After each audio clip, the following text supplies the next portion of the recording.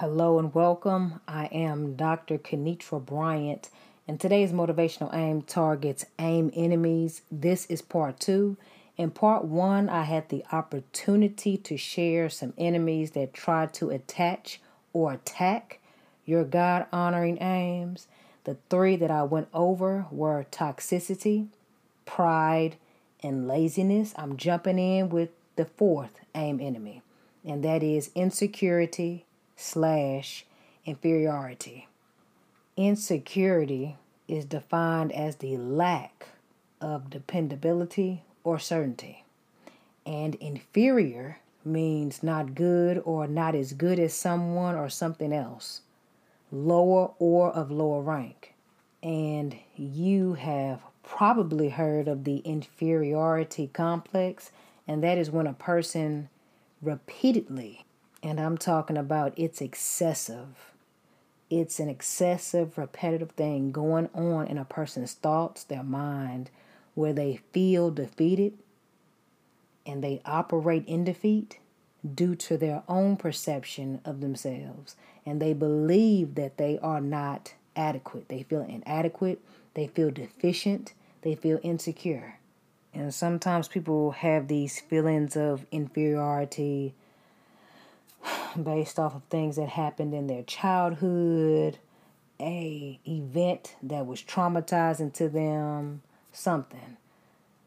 But it is of extreme importance to get down to the root of those feelings and confront them and address them with a trusted individual, and most importantly, with yourself, and also going straight to God with it. Going straight to God with it. Sometimes people walk in this inferiority complex because they don't know who they really are. Somebody else who knows that they are superior didn't want them to know who they really were. So they started to say things to them, or they started to treat them in a certain way to bring them down because they knew who they were. So in an effort for them to feel good about themselves, even though they never feel good about themselves, but they walk in the illusion, the imagination that they are above. They treat people a certain way so this person won't know their value, or they want them to feel insecure about who they are because they want to control them in some way, shape, or form. When a person doesn't know who they really are, they don't operate in the fullness of who they are. They are operating from a limited viewpoint, a limited foundation, a limited scope, a limited understanding of who they really are in Christ.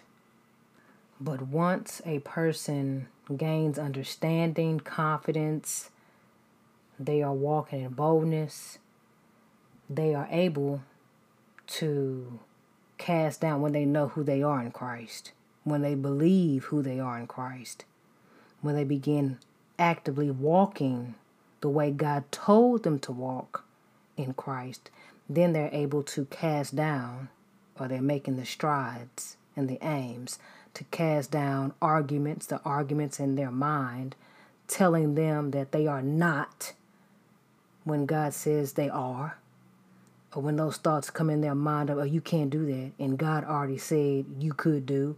A person has to cast down those arguments, cast down those imaginations of inferiority, and they have to cast down every high thing that tries to exalt itself against the knowledge of God, bringing every thought into captivity to the obedience of Christ.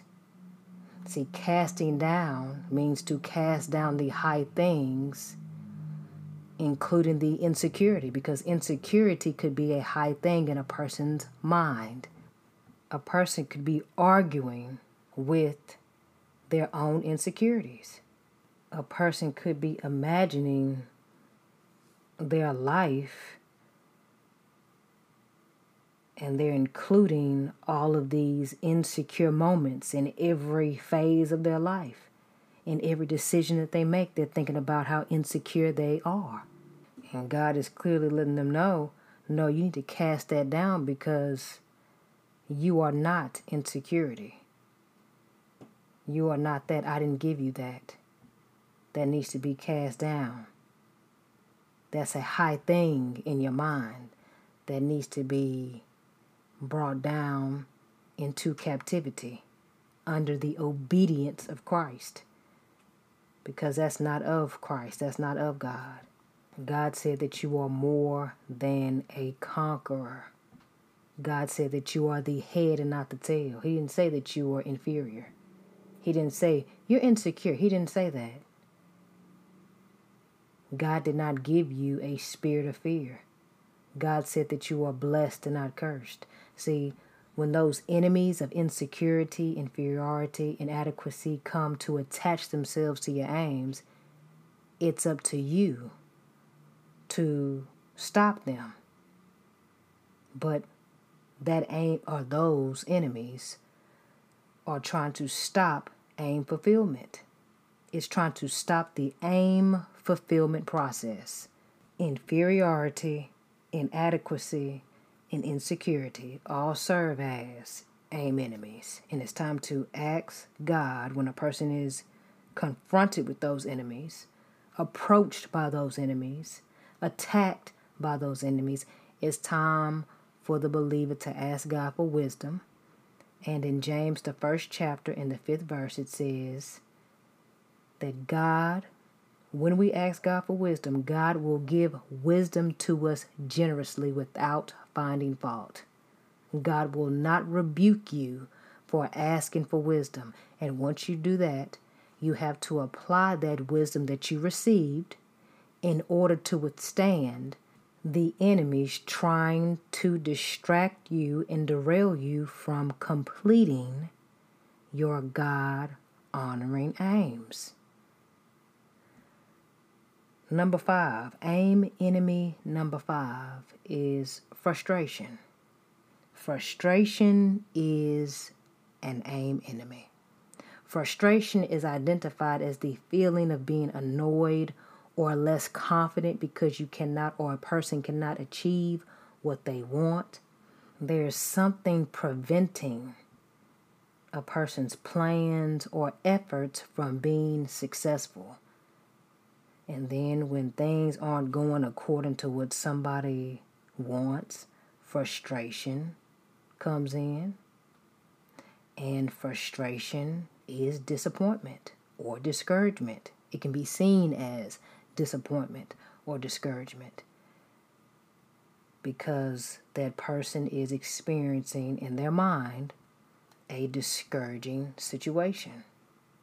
And I believe many people have been there at one time or another where they have an aim, and that aim looks like it's right before their eyes. It looks like they can achieve it. And when they take steps forward in attempting to achieve their God-honoring aims, it seems like they are faced with so much opposition and so many challenges where it appears that they are going backwards 20 steps. And of course, that will cause somebody to be frustrated. But if a person remains in frustration, then frustration will serve as an enemy, and then frustration will bring its friends with them to attack someone's God-honoring aim. Frustration will bring attitude. Frustration will bring defense. What else? Frustration will bring shut down. And what I mean by shut down is a person can just give up. They're so frustrated, they just stop. They just shut everything down because they're tired of it. Nonchalant, when I say that, frustration will cause somebody or bring the friend nonchalant, and nonchalant causes someone to just, whatever. It's whatever. I don't care. It's just, yes, that attitude shows up. Just upset about everything. Defense shows up where a person gets defensive. Somebody asks, "Oh, how's your God honoring aim going?" Why you ask me about that? What you doing asking me about that? What about your aims? I don't understand why you asking me. What you trying to say? What you mean? Why you bring it up? I was just asking. I know you were working on that, and that's a good aim. It's going. Just trusting God to bring me through some things. But I still don't know why you asked me that, though. I mean, you trying to mock me? Trying to make fun of me or something? See? Frustration will bring all of that. That's why you have to check it. And if it's not checked, that frustration becomes an enemy, because when attitude, shut down, when they join the party, a person could just ask you about something because they want to help and contribute. They are answer to your prayer about propelling that God-honoring aim God's way.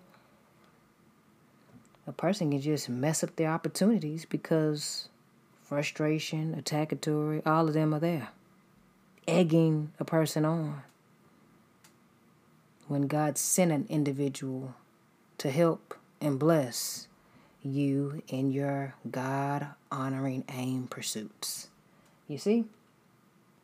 And I don't know the episode off the top of my head, but it's in the AIM series. The episode is entitled Routed Aims. That's the story with Naaman when he had that skin disease and the Lord healed him.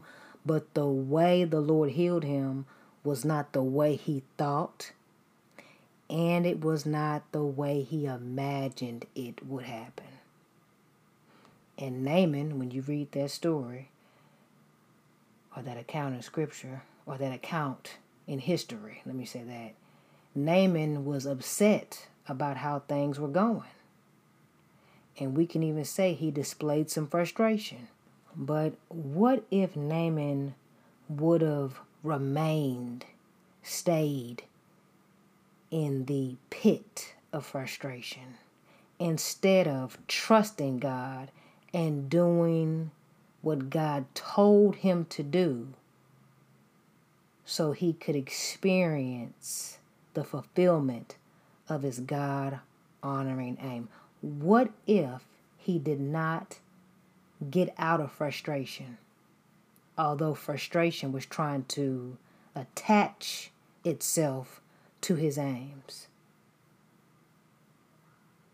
If Naaman didn't get out of frustration, his aims would not have been achieved. What he went to the man of God for, if he would have remained in frustration, he would have not received it, what God had for him.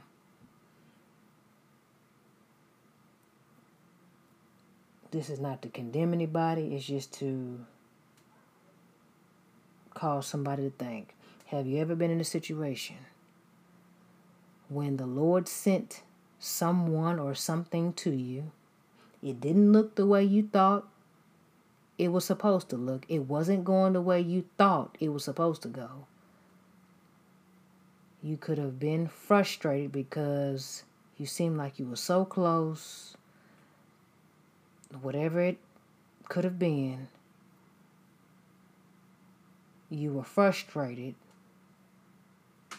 You rejected it, what God sent to you, only to realize, my goodness, what did I do?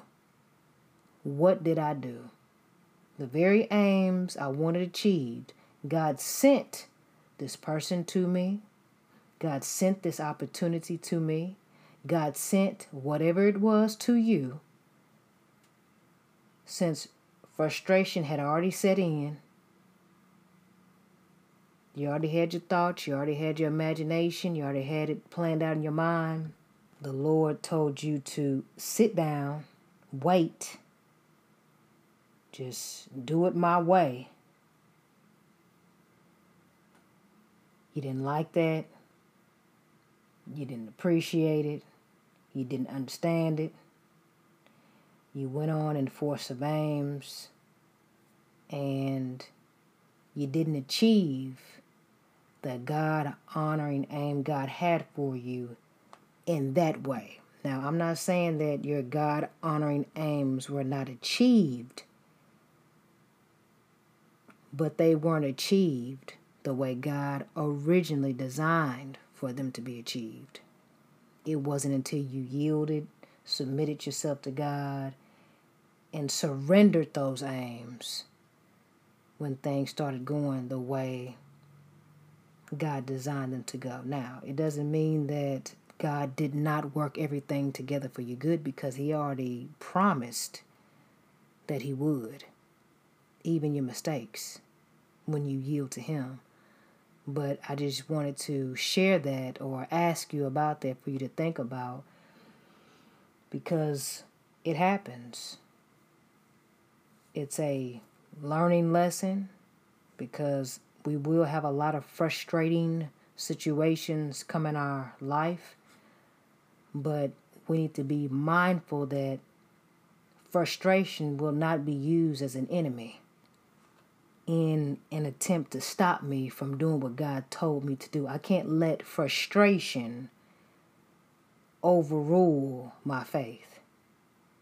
I can't let frustration drown out my focus. I can't do that. I can't let frustration force me to do something God didn't tell me to do. I can't do that. I can't let frustration lead me into rebellion. Frustration just needs to sit there, be frustrated, and then frustration, along with myself, need to go to God and ask God, Lord, what's going on? So I have to put frustration under the obedience of Christ, because I can't let frustration rule my life and direct my life, because I'll be forcing some stuff, doing some stuff that God never told me to do, never authorized for me to do, and I'll be in a pit asking the Lord, Lord, why you let this happen to me? When He didn't have anything to do with that. That was all me. All me. Because I let frustration and frustration's homeboys and homegirls get around me, gas me up to make me feel like, just go ahead and do it without God, Just do it, God taking too long. He don't even know what He doing. See? Cast down imaginations and everything that exalts itself against the knowledge of God. You have to identify it, bring it into captivity, take it straight to Jesus, take it straight to God. And when you do that, frustration will start shutting up. It can't do nothing but shut up. It has no argument when it comes to God's word, because God's word prevails. God's word supersedes frustration. That's just what it is. Number 6, stupidness. Stupidness is an enemy to your aims. What is stupidness? Here's a definition. Stupidness. Tending to make poor decisions, or tending to make careless mistakes. It's one thing to be ignorant about something. It's one thing to be ignorant when a person just doesn't know something. They don't understand something. They don't have any concept or context about something. They're lacking information. That's one thing. That is one thing. But it's a whole other situation when a person, yes, they don't know, but they're presented with the information to know, and they elect to be stupid. They want to be careless. The right thing is presented before them. The consequences are presented before them, whether they are positive or negative. The consequences are laid out. Somebody tells them this is the effect if you choose to do this. So we're giving you information on if you choose to do this, A, B, C, D, E, F, and G, all the way to the end of the alphabet. That's going to happen to you if you do this. And instead of a person saying, oh man, all of those things are going to happen to me if I do this, I didn't know that. But now since I know it, you only live once, right? I'm going to do it. That serves as an enemy to a person's God-honoring aims. Stupidness. Having the awareness, the clarity, and the knowledge of what something will do or produce, but going against it, just making poor decisions off of impulse or just going off of the flesh. And when a person yields to the flesh, it profits them nothing. It profits them nothing. When they let the flesh serve as their master. Stupidness. Knowing what God told one to do. And that even means people being in your life. They see where you're going. They see what you're aiming to do. You're aiming to live a life that pleases God. The Lord already showed you that's a toxic situation. Get from around there.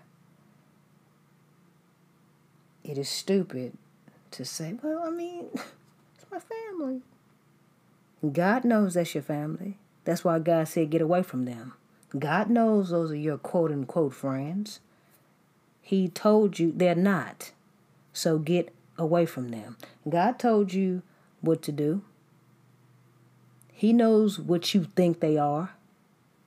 And He knows the truth. It's stupid to see what God has shown us and go in the opposite direction.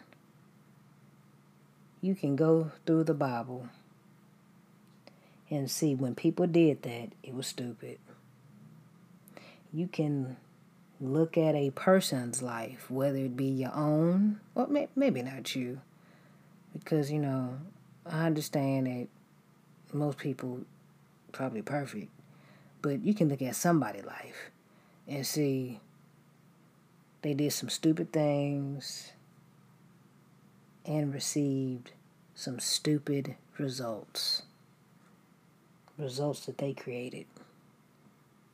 Not only were they stupid, but life-changing and life-impacting, not only in their life, but people around them. That's just how it goes. And stupidness serves as an enemy to one's aims. I don't want to stay on that too long. Number 7, dist directions serve as an enemy to a person's aims. What do I mean when I say dist directions? I'm referring to someone pursuing a God-honoring aim. They are provided with directions, but instead of heeding to God's directions, they diss the direction. They diss it. And then they disrespect the one giving the directions, because those directions, they don't seem popular. It's not what they had in mind. All of these examples, all of these enemies, it all goes back to Isaiah, the 55th chapter, and the 8th through the 9th verse. God's ways are not our ways. God's thoughts are not our thoughts. When a person gets to the point where they start dissing what God put in place for their life, that's an aim enemy. It's an enemy to a person's aim. When a person disses the people God put in their life, just because it doesn't look like, it doesn't sound like, it's not going like they thought, they diss it, or they diss them, and that's an enemy to a person's aims, God-honoring aims. Dissed directions cause missed opportunities. Diss, when you hear me say this means that somebody is showing a lack of respect for someone, and a diss is often intended to be an insult. Directions are instructions that are given to someone about how to find a particular place or a person. Directions are or could be a series of steps on how to complete something. And when a person disses directions directly from God, they're missing out. They are missing out. In Matthew, the 10th chapter, in the 14th verse, Jesus said it clearly. He said, "And whoever shall not receive you or hear your words," and what is that? That's direction. But it says, "whoever does not welcome you." I jump to the Amplified Bible translation now, okay? Matthew, the 10th chapter, and the 14th verse in the Amplified Bible, okay? "Whoever does not welcome you, nor listen to your message, as you leave that house or city, shake the dust of it off your feet in contempt, breaking all ties." See, Jesus told his disciples that. So Jesus was letting the disciples know, you all have God-honoring aims. God has given you a God-honoring purpose. As you fulfill these God-honoring aims, doing what God told you to do, when you encounter people who diss your God-honoring aims that are sent and meant to help them, when a person disses those God-honoring directions, and they diss a true man or woman of God, see, after they diss the directions, they can't receive what that person had for them, that God sent to them. They can't receive it now because they dissed it. Now, sometime in life, they might get a revelation about what they dissed or who they dissed, but they can't receive what that person had for them at that time. And then they can't receive anything at all unless they repent. When a person disses without repentance, there are a host of other issues that have to go through because they diss directions, God honoring directions. See, diss directions are enemies to a person's aims. And it's important for us to ask God for wisdom and discernment on what to do and how to do it, and when to listen and when to act. And going back to that episode again, Robert Ames, Naaman almost dissed some directions needed for his aims to come into fruition. Now, what would have happened if he just totally disrespected and dissed the man of God and then dissed his servants who were right there telling him, hey, master, go ahead and just do what the man of God said to do. I know you are frustrated. I know you thought things were going to be this way. I know it's taking a long time. Just do what God says to do. If Naaman would have dissed the man of God and dissed his own servant who was trying to encourage him to not diss what God told him, he would not have received what the man of God had for him, ultimately what God had for him, if he would have just obeyed. Now, we know he obeyed, but if he would have dissed all of that, he'd be going back to his hometown with leprosy, with the skin disease, and with some more problems. Because when a person disses a true man or woman of God, and they diss the word of God, it's just not water under the bridge. It's just not, oh, it's whatever, nothing's gonna happen. Okay. If you need some confirmation, you might want to read Genesis, the 12th chapter, and the 1st through the 3rd verse. It's not a game. And if you need some more references, just read the Bible and see what happens when individuals diss true men and women of God and they diss God's word. It's not a, well, not a big deal. It's not that. It's not that. Present day, it's not that. Today, it's not that. It's not that. It's serious. And some of you listening have probably went through a situation where you said something, and when you realize, oh, what? Lord, forgive me.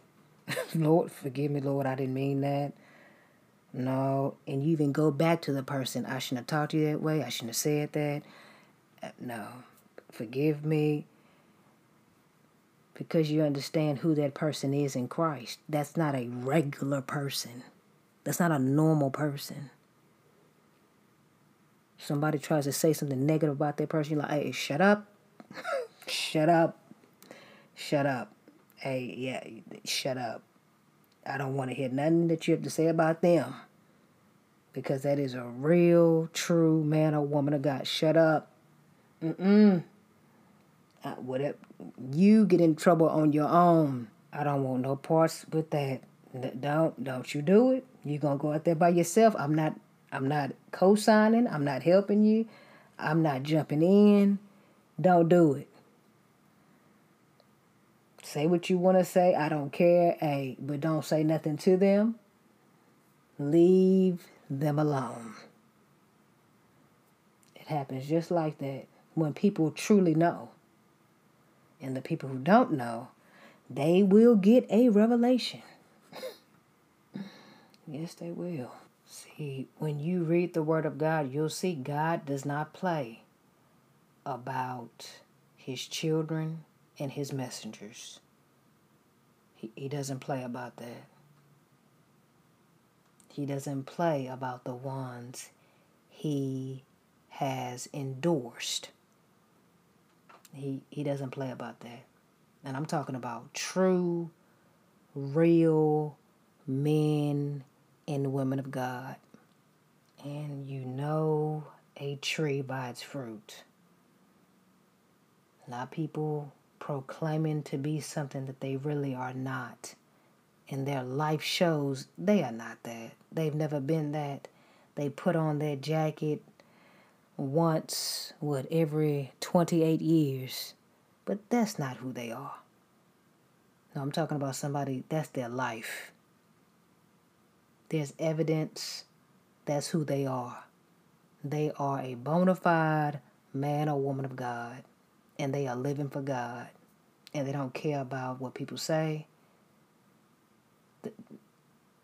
They've been through too much. They've turned too much down. And they are walking the straight, narrow path.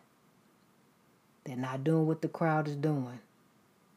God does not play about his children, his messengers, and true men and women of God. He doesn't play about that. So when people want to mock and talk down and play games and diss directions from them, they miss out on opportunities and they don't receive what that person had for them. They were a blessing to that person, that family, that unit, whatever it was. But once it's dissed, that person doesn't receive what they have. They might have looked like a regular person, but that wasn't a regular person. No. 2 Chronicles, the 20th chapter and the 20th verse lets us all know the importance of not dissing directions from God-honoring people. And not only God-honoring people, but people honoring God's word in their life through action, word, and deed. Okay? Number 8, worry is an enemy. When a person worries, that means they're thinking about problems or unpleasant things that might happen in a way that makes them feel unhappy or frightened. And if a person worries all day long about whether or not their God-honoring aims will be achieved or not, that means that they are not trusting in God's power. If God gave you and God gave me the God-honoring aim and told us to do it, that's not for us to worry about. We do what God says to do and leave all consequences to him. Leave it all to him. He told us to do it. We leave everything to him. Because one thing we do know, out of many, all things are working together for our good because God is concerned about us. And we love God. And we're called according to his purpose. We know if God is for us, who can be against us? So our aim, our job is to do and complete the God-honoring aim and leave everything to God and not get caught up in worry because God told us not to worry. He told us. Number 9, another enemy that tries to attach itself to your God-honoring aims is your mouth or somebody else's mouth. Your mouth can be your aim's worst enemy. It can, because you could be working on your God-honoring aims, experience a setback or what appears to be a setback, experience a challenge or an obstacle, and if it's not checked, frustration will come through, pride will come through, gassing your mouth up to say something against what God said about you and your aim. And you could end up messing up the momentum and the flow of your aims, all because of what you said. And if you have not already, feel free to listen to my series entitled Watch Your Mouth and What's Being Produced. Okay. Number 10, People pleasing serves as an enemy. Yes, it does. A person who cares a lot about whether other people like them. They want to know what people are thinking about them. They want people to approve their God-honoring aims. They'll even go as far as to prove their God-honoring aims to people who don't even respect God sometimes. When a person gets to trying to please people and they make it their mission to please people, that serves as an enemy to a person's aims. That's just what it is. And if you want me to expound on that, go and listen to Proving Aims within the series if you have not listened to it already, and if you want to review it. And go ahead and listen to Dissed Aims. Matter of fact, you can listen to every episode I've ever done. Really. Because when I talk about situations with people, it's not to bash anybody. It's not to put people down. But my aim is to share what some people will do and how some people will respond to what you're doing for Christ, what you're doing for the kingdom of God, how you live or choose to live as an ambassador of Christ. And I'm talking about living for Christ for real.